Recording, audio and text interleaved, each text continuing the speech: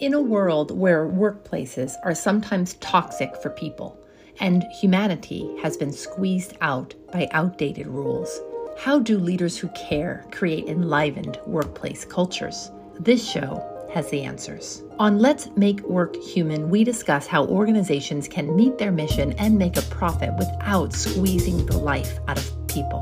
The path to how lies in unbreakable connections, clear purpose, and real partnerships that debunk and demolish old mindsets about the world of work.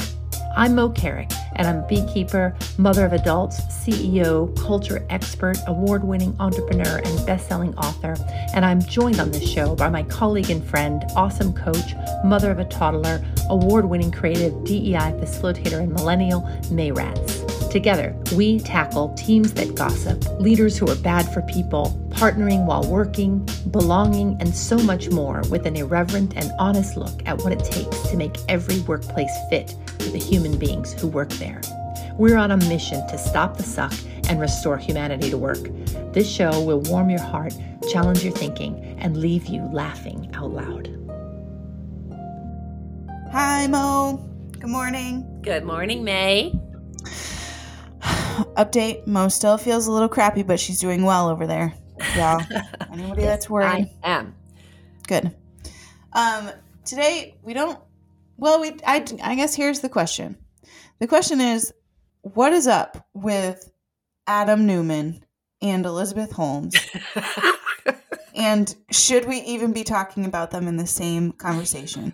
Mo has written many pieces about various TV shows, which is where this kind of came up in the beginning because I wanted her to write about The Dropout and Elizabeth Holmes, which for everyone that doesn't know about it, you should definitely watch it. It's very interesting. Adam Neumann also has a movie about him.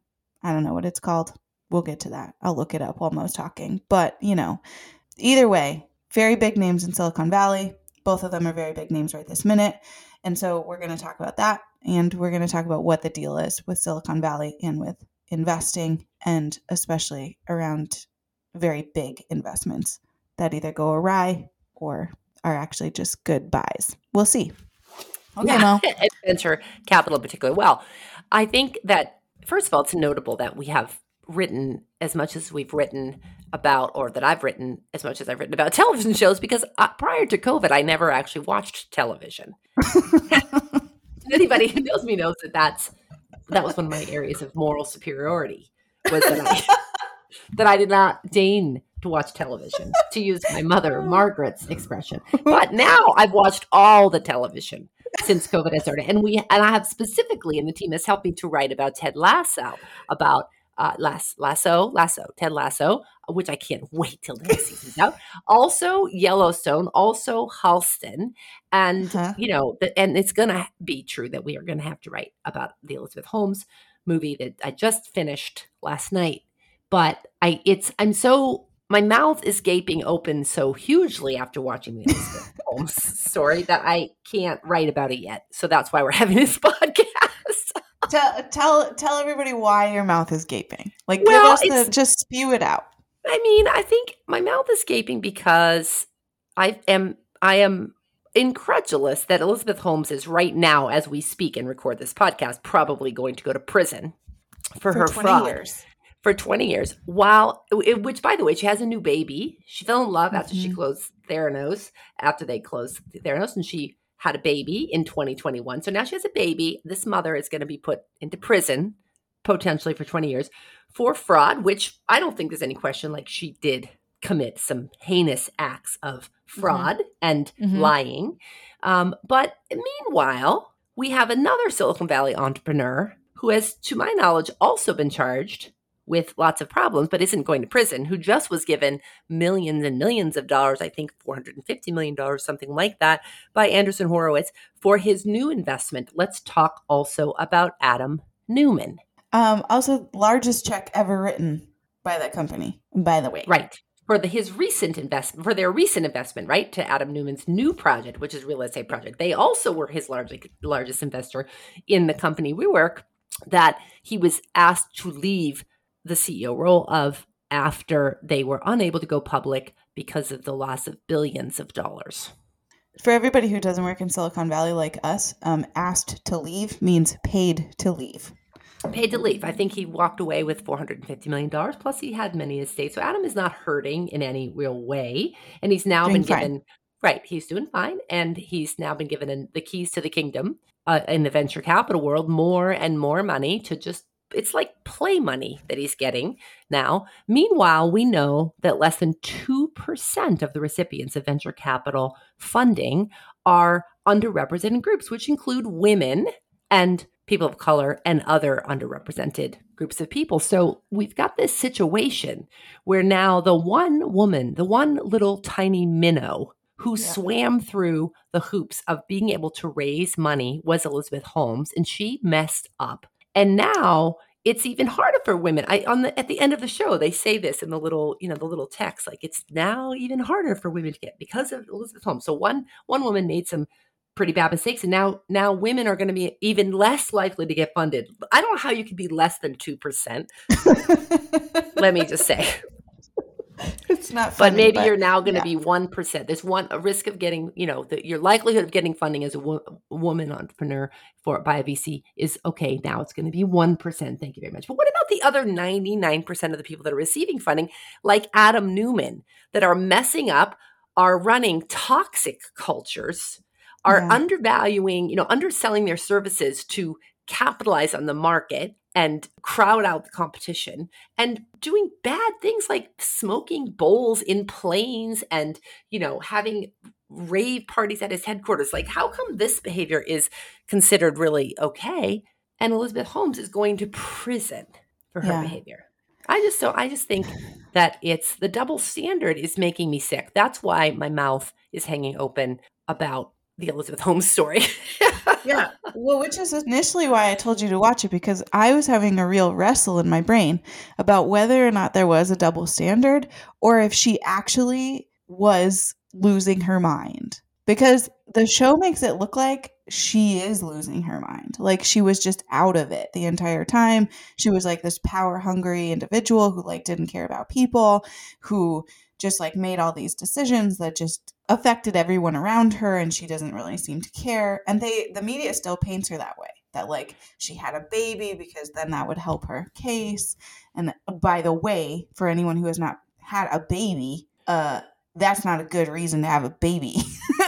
Like it's a very hard body trick, y'all. Right. I don't know that argument doesn't sit very well with me, but it's hard to tell. It's hard to tell because the way she's painted in the media is as this power-hungry ice queen. And the way that Adam Neumann is painted is as this dude that just was like a silly 25-year-old who made a couple bad decisions, built this mega empire where everybody got to have coffee at their desks and bring their dogs to work, and wasn't that so cool? And then he messed up and now he gets to try again. But what people aren't saying about this new Adam Neumann venture is that it is a very interesting time to be in real estate in this country. And he just got an entire real estate mega download, like he is going to have so much of his hands in American real estate, which equals generational wealth in many, many ways, So that like all those things kind of feel a little weird to me. The Elizabeth Holmes story is also interesting to me because the way she's painted as a child in this, all of it, is that all she wants to be is a billionaire. Right? She says that when she's a kid. I want to be a billionaire. I can't wait. The president's going to marry me because I'm going to be a billionaire. And that kind of stings me the wrong way too, because what's wrong with women wanting? Right. Because already we're painting this little girl as wanting. She sees that when you have money, you have power. Right. And we're already painting her as the villain. Why? Right.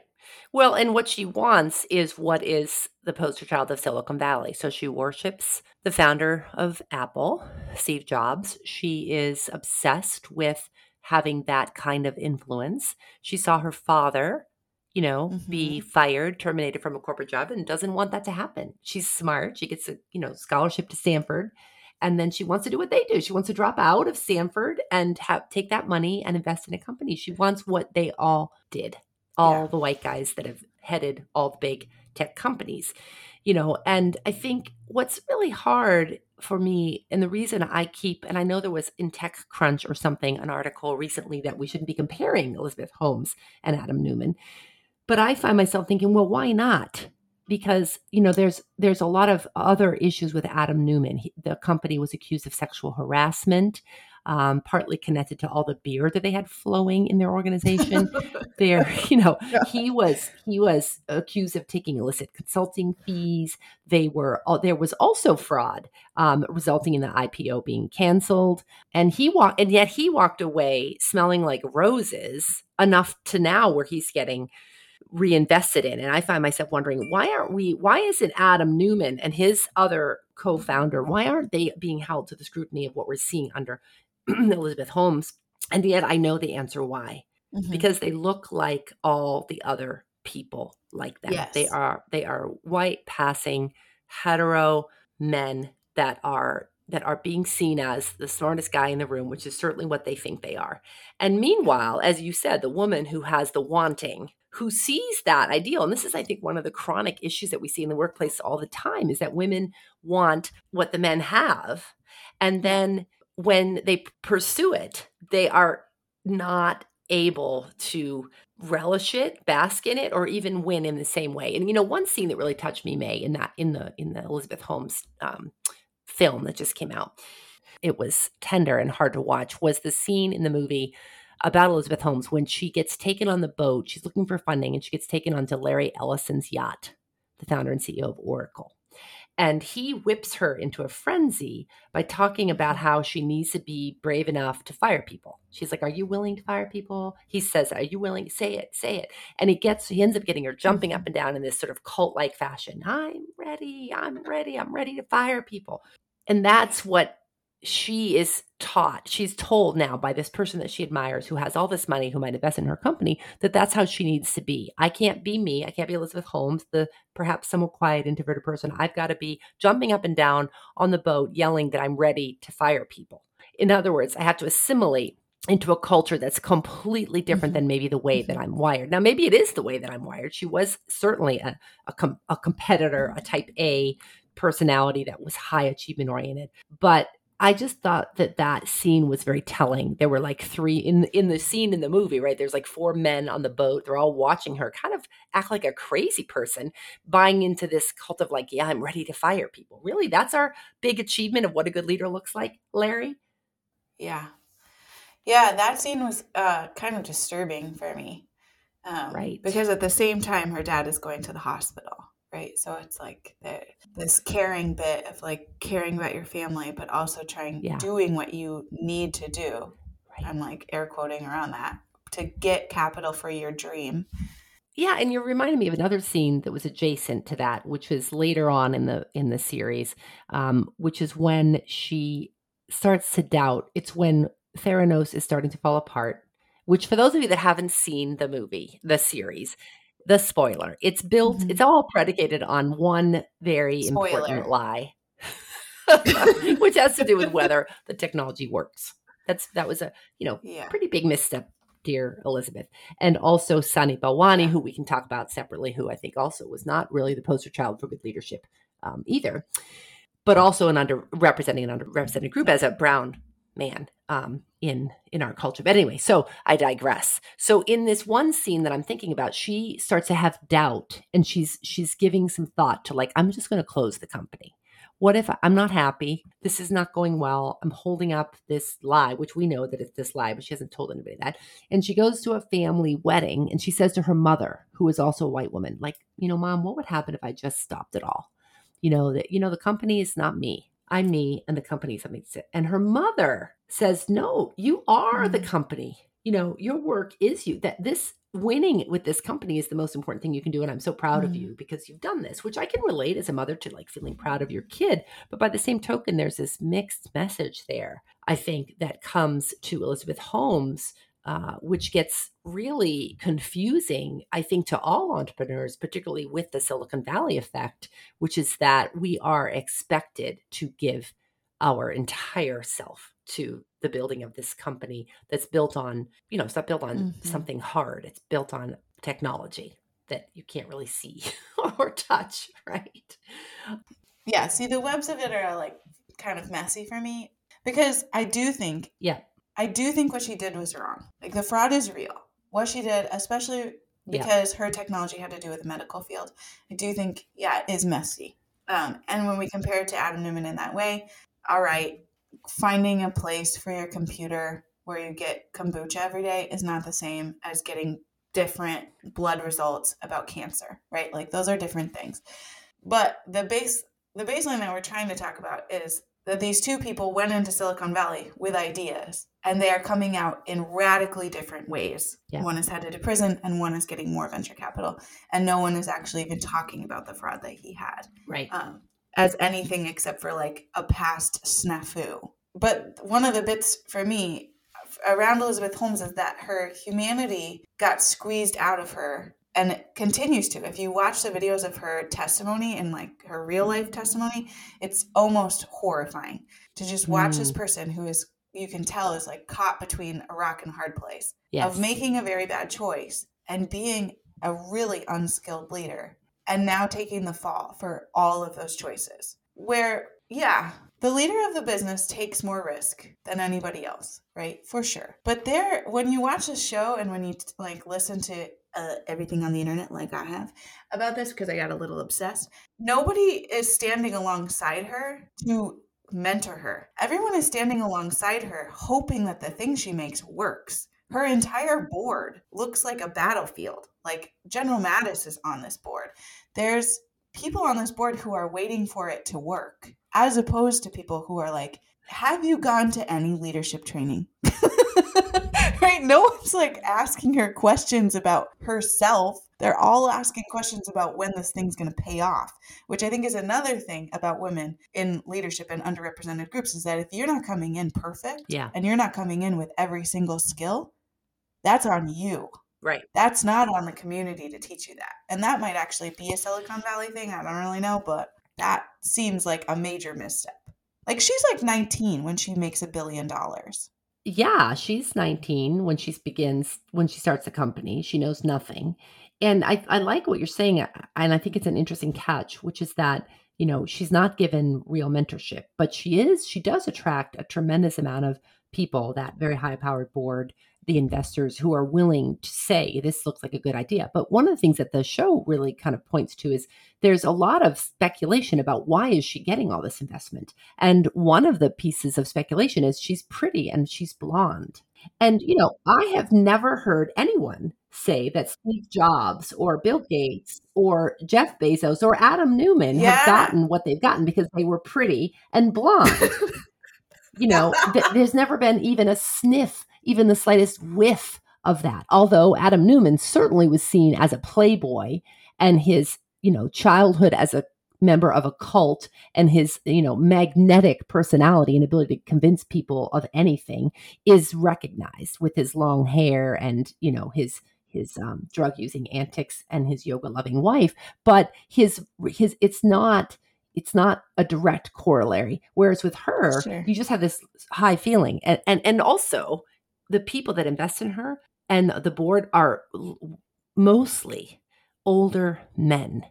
The one woman she goes to, who's a professor, to try to get some mentorship and some validation, basically blows her off. Yeah. And says, you are not worthy. This idea is not that good. But she doesn't do anything like take her under her wing and say, let's look at this idea. Like, is it as good as you think? Maybe I can help you with this. Yeah. Which makes me... You're literally a freshman in college. Right. So maybe we should talk about it. Right. Which she kind of says, which is, she says you know nothing, but then she doesn't do anything else to sort of say, but the other people, you have this idea, other people are behind you. And that woman who is really quite bitter ends up being someone who helps to facilitate the reveal of what's really going on at Theranos, which is a good thing. But I find myself thinking about Mean Girls and about women and, how do other white women treat white women who are pretty and blonde, who also have a really good idea? Because let's face it, Elizabeth Holmes' idea was brilliant.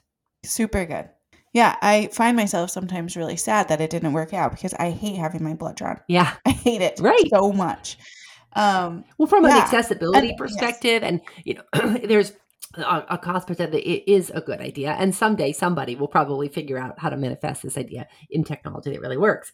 It wasn't. Let's pray to Elizabeth Jesus Holmes. it's a woman. Right. Yeah. Yeah. I'm also struck by that. The very first thing you said about how now it's harder for women to break in Right. and get investments. And I'll just have you know that the entrance rate to Yale right now is 8%. So you have a better chance of getting into Yale than you do getting investment as an underrepresented group right now. That math just Wow. isn't mathin', Right. okay? Because there's no way that 99% of the women in underrepresented groups don't have a good idea or even the same idea Yeah. as Adam Neumann Right. or Steve Jobs or whatever else is out there, Yep. right?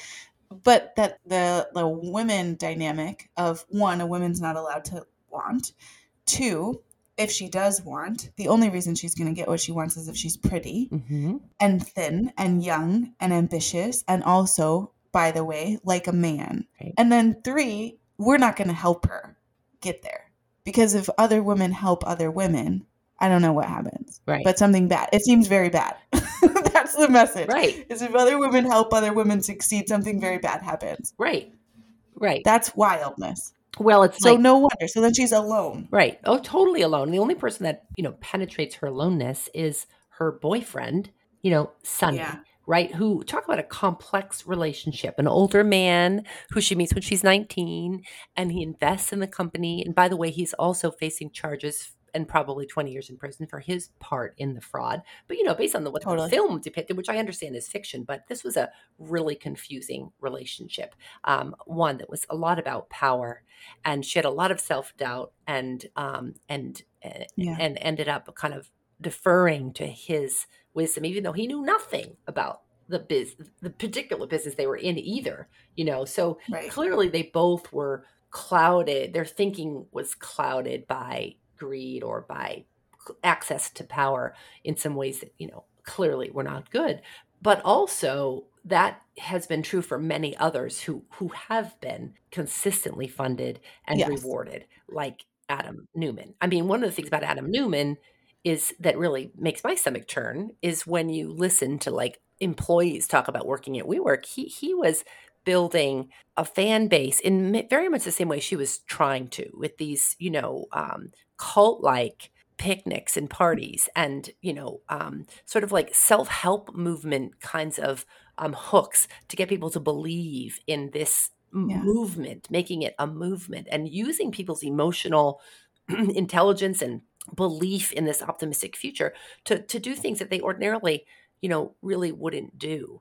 And yet he was, even in his downfall, he was rewarded for that, whereas she is seen as, Malicious.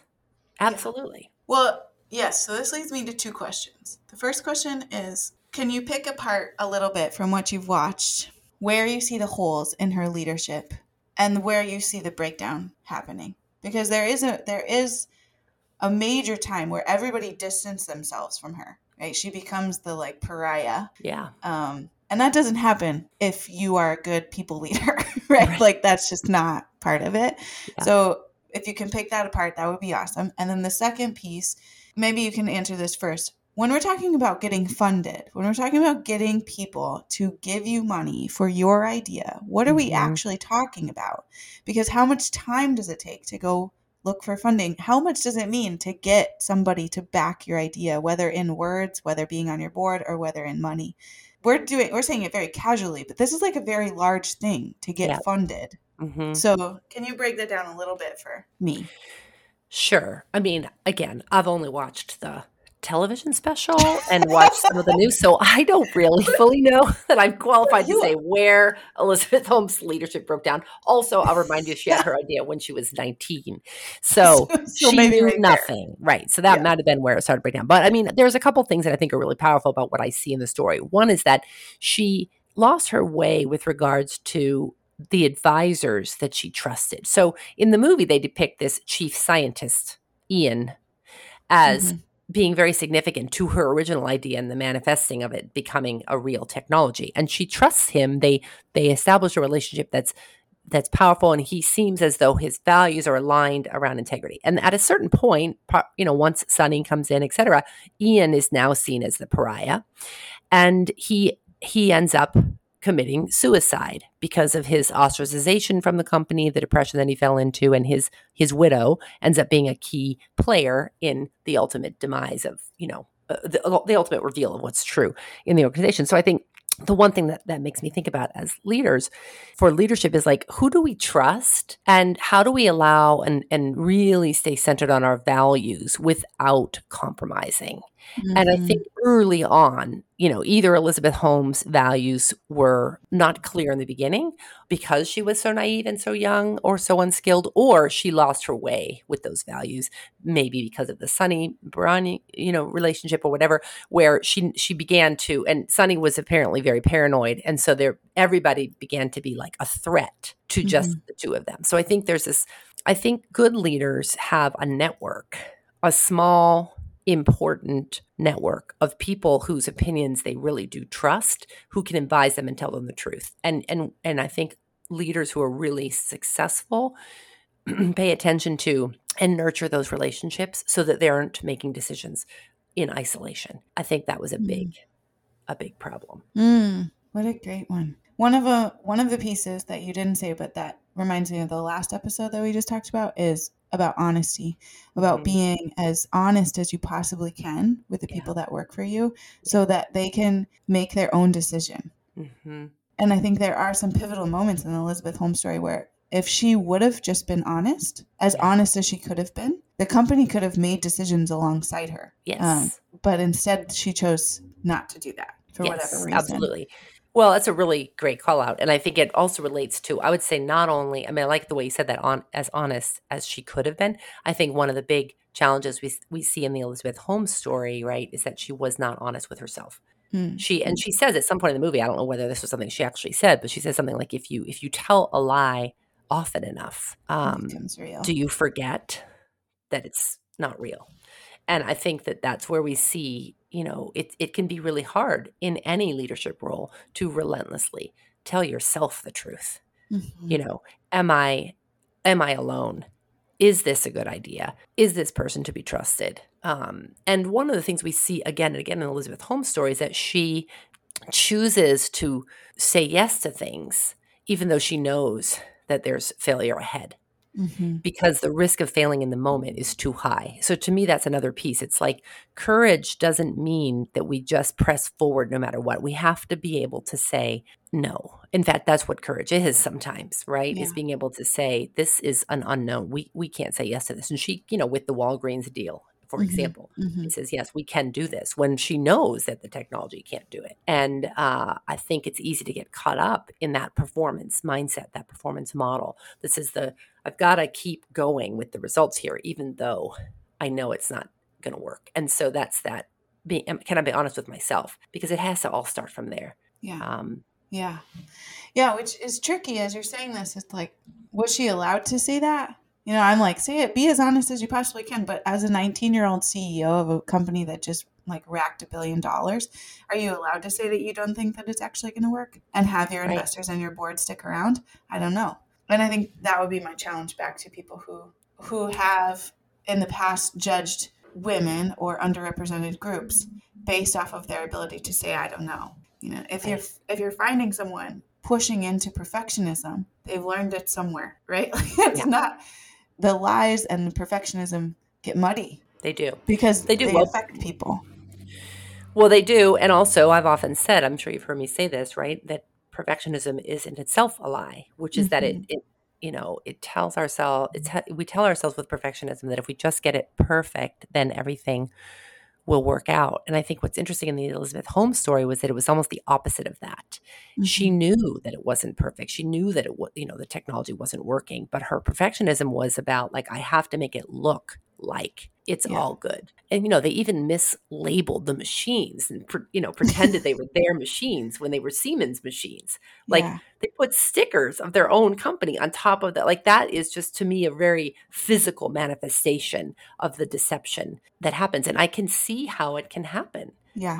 I think that it's power And access to the kinds of power that Elizabeth Holmes had access to at a very young age is very, very seductive.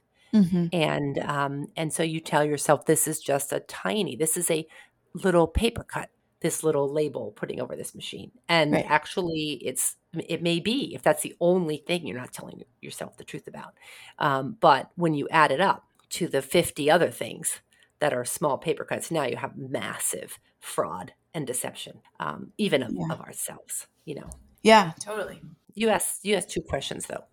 The second question is about what does it mean to be funded? And in like the larger view, like to believe in someone so much that you give them money, to believe in someone's idea so much that you give them money. And what does it mean for underrepresented groups who are not getting those things? Yeah. Well, it's interesting because in my whole career, I've not had any investment in my company until COVID-19 global pandemic hit and we received the EIDL loan, which many small businesses and many large businesses received as well, which is the first capital that I ever had that was infused into my company that I didn't make myself. So our organization has been self-funded from the beginning, which is 21, almost 22 years ago.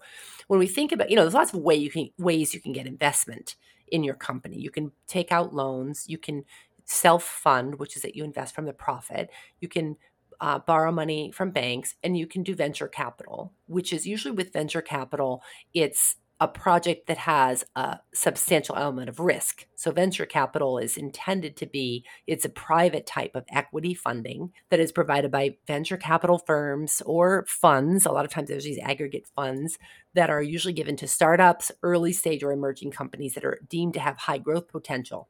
So venture capital is risky investment. It's gambling, basically, by people that have a lot of money or funds that have a lot of money to say, this looks like a really good idea. We're going to bet on it. But we know that not all this stuff is going to work. They invest in a lot of things that fail, like WeWork and also right? But these investors that are investing in venture capital, they know that there's a risk. And some of them, the unicorn companies, some of them do make it. And then it's worth it because you get exponential growth. But to have somebody, it's funny, May, per your question, I was thinking about this before we started our interview today. I was remembering a conversation I had many, many years ago. It was probably a good 8 or 9 years even before I started my business, Momentum. I was with a client. I was working for another company, a consulting company, and I had a client by the name of Silversea Cruises. They were then and are still now a small luxury, ultra luxury cruise ship company. And the CEO at that time was a guy named Bill Smith. He was a Texan. I really liked Bill. And we were having dinner and he had ordered the, what's that cut of meat that is so fancy? It's like butter. Chateau. Oh. Huh? Oh, it's like prime rib. Chateaubriand. I don't remember what it's called. Some fancy kind of meat that like they only have one of every night. He ordered this meat. He's like, this is going to be so delicious. We're having this fancy dinner. And he looks at me at one point. He goes, Mo, I would like to invest in you. And I was like, what do you mean? I referenced my consulting company. I said, I'm sure they'd be happy to receive some investment. He's like, no, not the company. I would like to invest in you. When are you going to go off and start your own thing? And I'd like to invest in your ideas and your work because you're onto something good. And I remember being so overwhelmed and so like amazed that he even said that, but I couldn't in my mind picture a way that I could ever activate that to be the case. And, roll forward however many years it was since I started the business. I remember thinking I should call that Bill Smith, right? Yeah. Because wouldn't it be cool, to have something besides the $5,000 that's in my bank account that I'm going to invest to start this business? And I never ever did. And I have met over the years with both venture capitalists as well as other kinds of investors. I've met with a few of them, including banks where I've received lines of credit, for example. And I've consistently heard this. Service firms like yours are not a good investment. Investors don't really invest in service firms because it's not a commodity and it's also not software. It's not the things that venture capital firms mostly invest in, these things that are not actually things. And I'm like, yeah, but software is not really a thing either. I mean, some ideas that are not a thing. I mean, I got more concrete things I can say that I deliver. Anyway, so for that reason, I've never felt encouraged, supported, or, nudged to get any investment from anybody. And so all the investments of all the growth, every piece of asset building, of technology, of learning, education, hiring, every single thing we've done in our firm has come out of the money we make. It's self-funded. Mm. And so I think that investment potentially means everything to somebody who's starting a business, whether you're starting a small business that's going to stay small, or you have an idea that could be something that would target, venture capital, because you're saying, I have something that I think is worth somebody taking a risk on. Mm-hmm. And there isn't a guarantee because it's a financial investment. There's never any guarantee, but it shares the risk. I mean, Yeah. that's what investment does. It shares the risk. And one thing I'm very keenly aware as a mostly self-funded organization is that the risk has pretty much been mine. I don't share that risk, really. I do now a little bit with the EIDL loan with the federal government, but not much. That's a under $150,000 investment. Yeah. Like barely a drip in the bucket. No, Yeah. not really significant. Thank you for explaining all of those things. That was like a master class just for me in general of like funding. What I'm struck with in your story is that from the very beginning, you got told that you had to go it alone. Mm. And isn't that a disservice? We tell everybody, have a good idea, have a good idea, have a good idea, have a good idea. You can do anything you want to do. This is, like, we'll believe in you. Go do the thing. Mm. And then when you're about to go and do the thing, they say, well, we'll see if you're successful first. And then maybe we'll hire you. We're not actually going to invest in you. And also, the thing that you are doing is too risky for us. What a wild message to get and to give to entrepreneurs, and especially to underrepresented groups who are already operating under a larger umbrella of risk. Yes. In the world in general. Like when you started your firm, you had 3 young kids. Mm-hmm. You were carrying all the water for your entire family. And then to hear the thing you're doing is too risky for us to invest in. Good luck out there. We hope you make it, but we're not going to help you. Like, what a wild thing that we have built as a system that does that. Yeah, it is. I think it's very, very lonely. And it makes entrepreneurship really, really very difficult.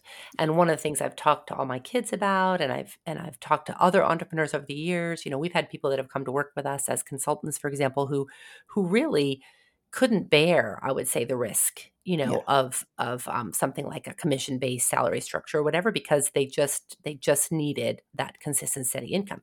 And I'm reminded of years ago, Kemi Dunaway and I, when Fit Matters, How to Love Your Job first came out, our first time I was at South by Southwest, a very large and very fun music and idea conference in Austin. Kemi and I went when Fit Matters was launching, and we spoke, and we had a huge auditorium. There was like 1,000 seats, and we were very nervous. We're getting ready and everything. But there were only a few people trickling into our room. Aww. But I went out to the ladies' room, and there was a huge line. It was like, we went out the door and around the next, area. And I was like, wow, I wonder, they haven't opened the doors yet. Maybe these are people for our session. So I asked this one guy, there were people sitting on the floor. They had been there a long time. And I said, are you waiting to get into the Fit Matters, session? He's like, no, we're in this session over here, like the ballroom next to us. And so I went and looked at the door. That session was on depression for entrepreneurs. Wow. And the line went like literally around the whole room. There were probably 200 people sitting in line. And I came back and said, Cami, we should have a different topic. Our title is not the one. Yeah. Right. And that was a long time ago, before we had some of the access and knowledge of what we do now about mental health and the impact on entrepreneurs. But I think it's that, that feeling of like, I have to invest in this company or this idea only. Myself or my family has to be willing to put their money on me. And then who knows if it's going to pay off. And even, in your family situation where you've got your partner is an entrepreneur and trying to do his beautiful jewelry business, and every piece of silver, every gem that he buys, he is investing in that. Mm-hmm. I'm sure Sam hasn't received investment probably, or maybe he has, I don't know. But most entrepreneurs don't. Yeah, no. Would you encourage someone to be an entrepreneur, knowing what you know? Totally. I think I would. And I wish that we would do a better job as a society at figuring out how do we want to balance, venture capital investment with more genuine investment. And, we've seen this, of course, we've all seen the statistics, for example, of micro lending, mm-hmm. Particularly in developed countries, but micro lending works here too. Let's not stop there. Yeah. No. I mean, I'm sure if Sam Peterson had a $10,000 micro investment or even a $5,000 micro investment in his fledgling jewelry business, it would probably make a huge difference. Yeah. And in my organization, there's been times when that would have definitely have been true. The thing is that the return is not going to be as big. The return for someone who is making a micro investment is not going to be the many X times that a venture capital return is expected to be on the stock market. And so I think that's one of the flaws, is that, enough is not enough. Everything has to be abundant. So, Elizabeth Mhm. Holmes was funded so hugely because people thought they would make bank on her idea. That's why Yeah. they invested, not because they wanted to make sure that there were going to be more jobs and that the technology would help people. That wasn't their motivation for the investment. That's what they made it look like in the shiny brochures, but I'm sure that that's not the case. And the same is true for Adam Newman's WeWork idea. Sure, people love the idea of WeWork. Not the best idea, maybe just prior to a global pandemic, but he didn't have any about that. But people were wanting to make money off the real estate model that Yeah. he was unfolding. And so I think that that's what's hard, is it's like an investment. Even in my firm, if someone had made, let's say someone took my COVID idle loan investment and had made that for me back in 2001 when I first started the firm, that $150,000, would that have made a difference to my business? Yes, it would have Mhm. made a huge difference, because I could have hired someone like you or Cameron or Mhm. Jessica or Joanne way sooner than I was able to. I was, 2001, I was 10 years before I even had a part-time hire, Wow. because I had every dollar that I made had to be spent on both growing the business and also just supporting my Paying the family. bills. So, yeah, absolutely. Yeah, and something we talk about is that leaders don't get enough time to think. And what's wrong with giving leaders enough capital so that they can take a breath and not live in a world of scarcity for a hot Yeah. minute? Because if you actually do believe in their idea, they need to make more of the idea. Right? Right. Like, it's Right. not just figuring out how to do the taxes. It's like also how to generate what the idea is actually going to mean. It's not helping them figure out how to make custom made stickers that fit over the Siemens label, right? It's like trying to figure out how to find leadership support for themselves when they're in a moment Yes. of crisis. Yes. That's what And how actual investment is. absolutely. And how to bring in the team, the right team Yeah. to assemble, to make, if Elizabeth Holmes had had the right team Yeah.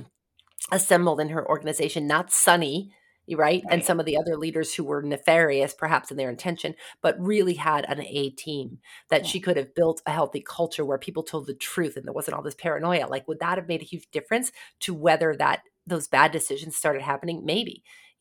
I think it's a great question. Whenever I think about this idea of investment, micro investment and, venture capital investment, I think about, I think about Leonardo da Vinci. That's what I think about. And here's why. Here's why. We just took a hard left turn I was not I know, expecting. but All right. you got to bear with me, May, because it relates to time. Because a few years ago, before COVID, Jim and I, my husband and I, were on a cycling trip with one of our clients and partners, Experience Plus Bicycle Tours, and we went to Da Vinci, which is the town where Leonardo da Vinci is from. And I've always been fascinated with Leonardo da Vinci because he invented so many things. He's a beautiful artist, blah, blah. So we go to Da Vinci, we go to his, museum in his homeland. And I was reminded of the fact that Leonardo da Vinci had 9 children. He lived in Da Vinci most of his life. And he was not only, he invented the bicycle, some of the first airplane wings. He was one of the very early innovators of a bit of anatomy, of human anatomy. He invented Yeah. machines. He invented so much. He lived to be like 92. And he had a full-time partner in his wife who raised his children. He had no internet, no email, right? He did not have any distractions. All Leonardo da Vinci had to do really was Right. think. And he thunk a A lot. lot. Yes. And we are still today living from the benefit of what his mind was capable of doing. And When he thank had God. Yeah. right. And people back then, like him and Michelangelo and others, they also had sponsors, which is, by the way, investment, who said, I will put you up in a home. I will feed you and your family so that you can do what you do. And the world will benefit. And Michelangelo created the Sistine Chapel. Like, hello, Good so investment. good investment. And so I feel like there's something fundamentally flawed with this idea that our investment only can be connected to making X number, 100 times the initial investment, because it's not Yeah. always going to be that great. Maybe it's going to be 2 times or 1.5 times, but that's still worth it if the idea is really a good one. And if the product or service is good. And so I want to go back because I Yes. didn't probably answer this well.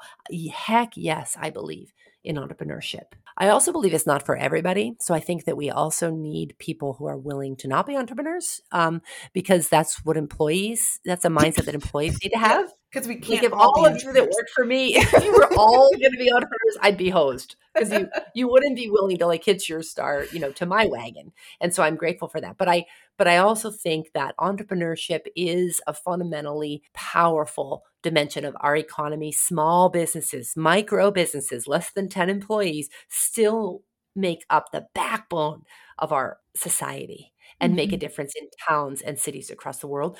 And these are started by entrepreneurs, whether they're somebody who's starting a dry cleaner or somebody who's starting a consulting company. And I really believe in the work of entrepreneurship. I think good ideas come up that way, and we have they become good employers and everything. And it's not for everyone. I think it's okay. And to cycle us back just a little bit, the door is very slim for who gets to go through the entrepreneurship door, right? Yes. Because of who is getting funded and what the messages are around funding. And I sit in two camps here. If you have the money to invest in people, use your money, spend it, do the thing. Yeah. Like, speaking from someone who is partnered to an entrepreneur, every single piece of jewelry that goes out our door into the post office is like makes me cry, because that's someone investing in us, right? And that's what I pay our childcare with, right? Like, that's like, it directly affects us. But the other bit is, if you don't have the money to invest in someone, still invest in them in the way that you can. Yeah. Because that 2% of investment in underrepresented groups, I think, goes across both ways. It is in money, and it's also just in this pure belief of, what do you have to give? Yeah. And the things that in this Adam Neumann and Elizabeth Holmes story that we're like putting up right here is that he does have that. He does that. He have over and over and over again. He has people that are showing up saying, try again, try again, try again, do it again. You can do this. Try again. We believe in you. We've got you.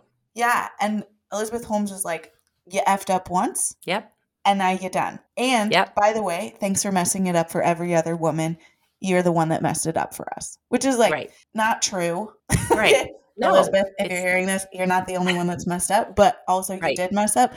But you have to mess up, right? You have to mess up. Absolutely. But you do have to. That's part of it. So the mixed messages there for me in terms of like who gets the investment, who gets belief in them, and then what you do with that, it's I think that's so powerful. And you're right. And part of me can get behind like this new Anderson Horowitz investment in him, because I'm like, you know what? Yeah, he probably has a good mind, and it probably is a decent idea. And let's that's okay. Like so he messed up pretty bad with rework, but maybe he can do something better, and maybe he's learned. Right.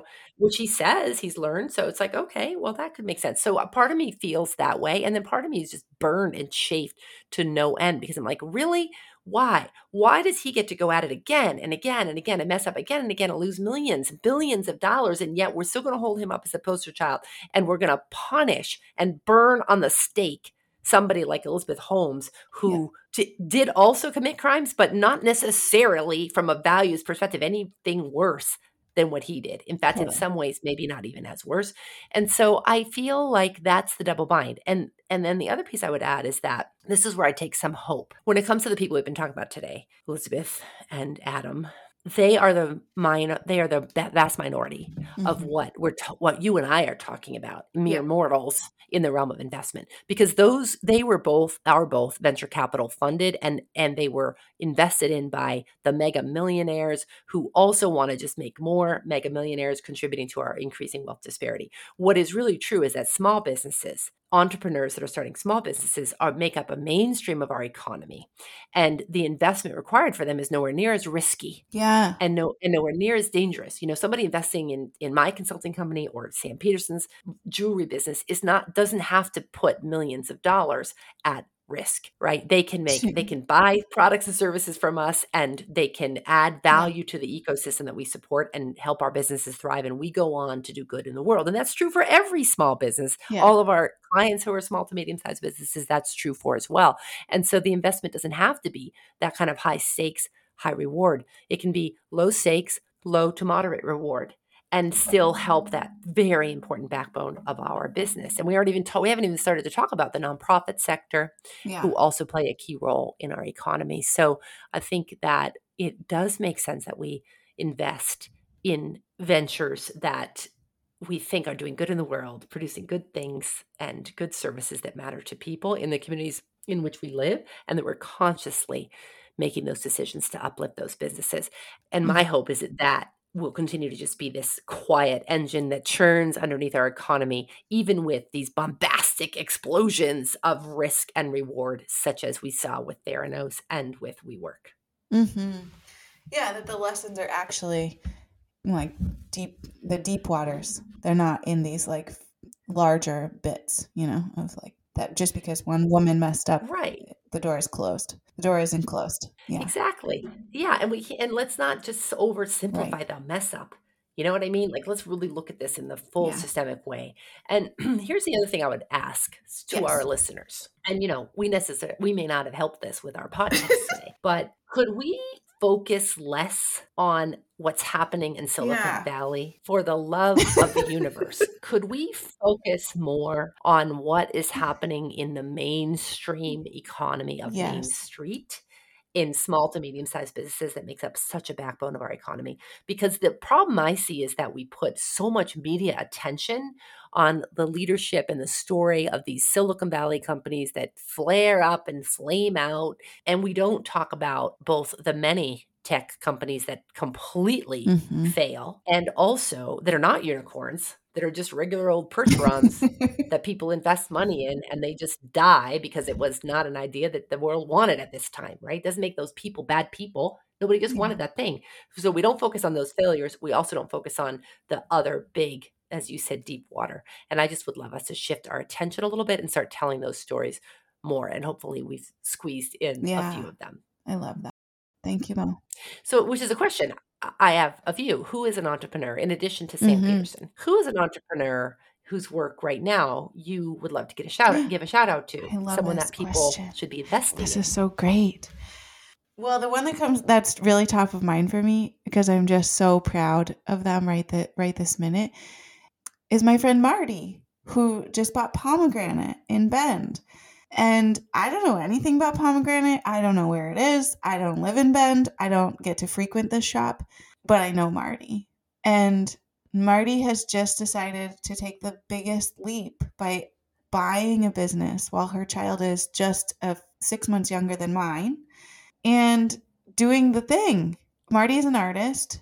And the best thing that I can possibly think of is that Marty has decided to make a home for all these other artists to sell their stuff.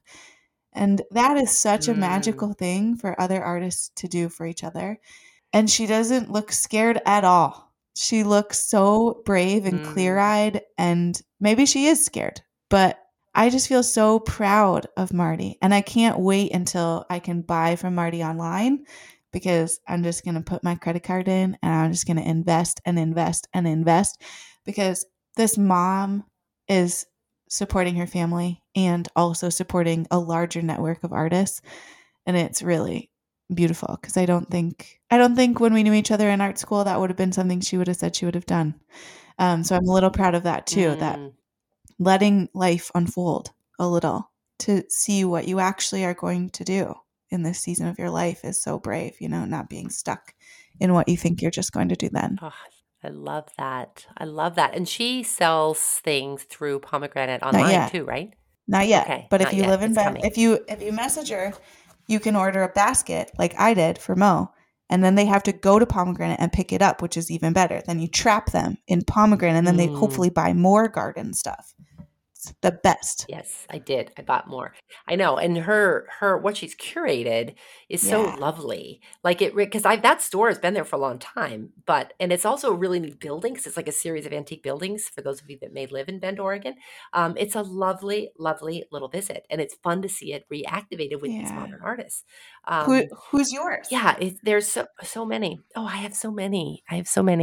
I will mention both a brick and mortar store that is also retail, an online retail, and I'll also mention a consulting firm because I just think there's so many good ones out there, right? So one, the brick and mortar store that I want to do a shout out to is Wren and Wild. Yeah.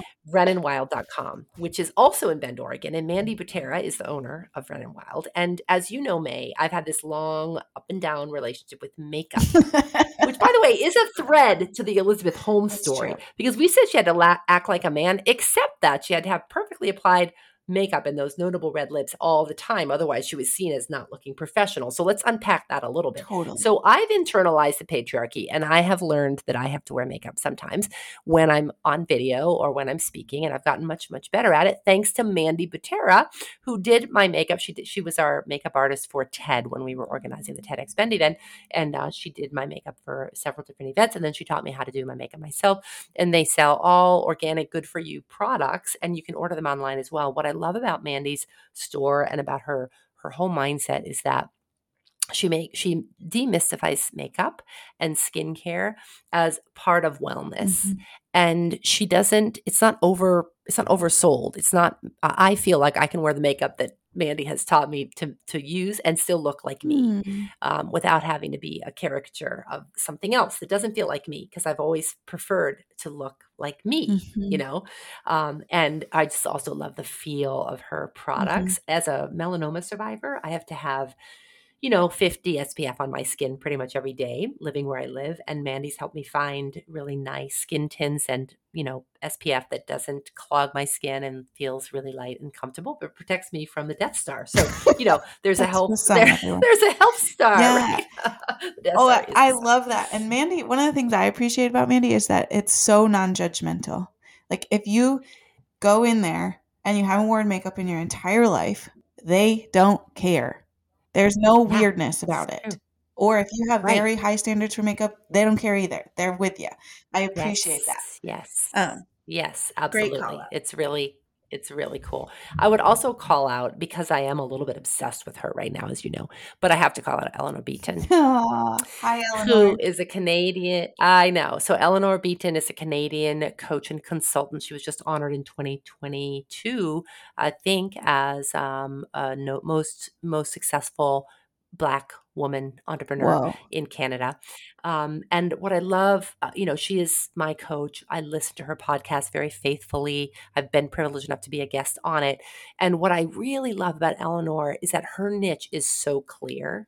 And she really keeps us, the people that buy her products and services, like front and center. Like every time she produces something new, I want it. In fact, we laughed the other day because she had some Instagram campaign. I filled out the form because I'm just like, whatever Eleanor is doing, I want. And so it turned out it was for a free consult. And she gets on the phone. She's like, Mo, what are you doing here? You're already in my incubator program. You don't need anything more, to be on there. And I was like, oh God, you're right. And I got an extra 15 minutes with Eleanor. So, but I love the way, she's on a mission to help more women entrepreneurs make more than $1 million. And she's just like steadfast in that mission. And I feel like based on the community that I get to be part of with her, she's doing it. And the more women entrepreneurs that are making more than $1 million, the better we all are going to be doing globally. Yeah. So yes. Shout out. Hi, Eleanor. Can't wait to have you on the podcast when you decide to come. And Mandy and Mandy and Marty. Look at that. Mo, this has been delightful. Thank you. Thank you. Have a good day. Conversation. You too. Bye.